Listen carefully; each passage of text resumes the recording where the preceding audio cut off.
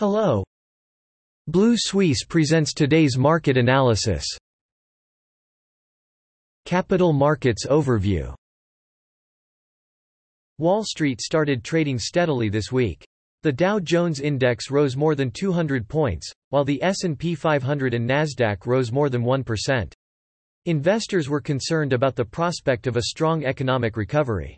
A series of better-than-expected U.S. data and ultra-loose monetary policy have stimulated people's confidence in the strong rebound of the world's largest economy. However, concerns about uncontrolled inflation still exist, and a new round of PCE inflation that will appear on Friday will become the focus. The technology sector saw the most significant gains, and optimism about the reopening of the economy has triggered further demand for value-related stocks. European stock markets approached their all-time highs on Monday.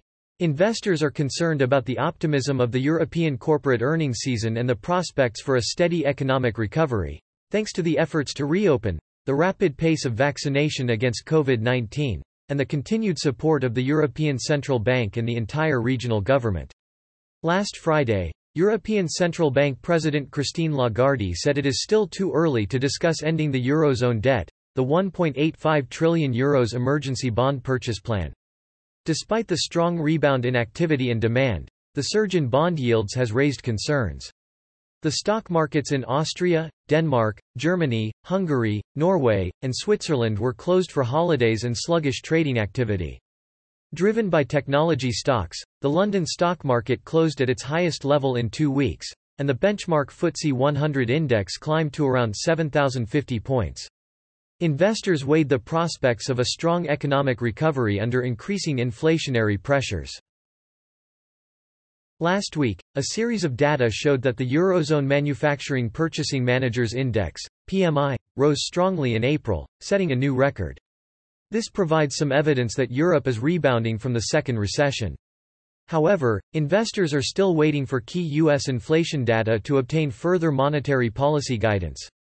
Enter Group and Compass Group were the two companies with the largest gains in the index, up 2.5%. The benchmark Japanese 10-year Treasury bond yield was almost unchanged in the fourth week of May, at 0.78%. U.S. and European bond yields generally fell.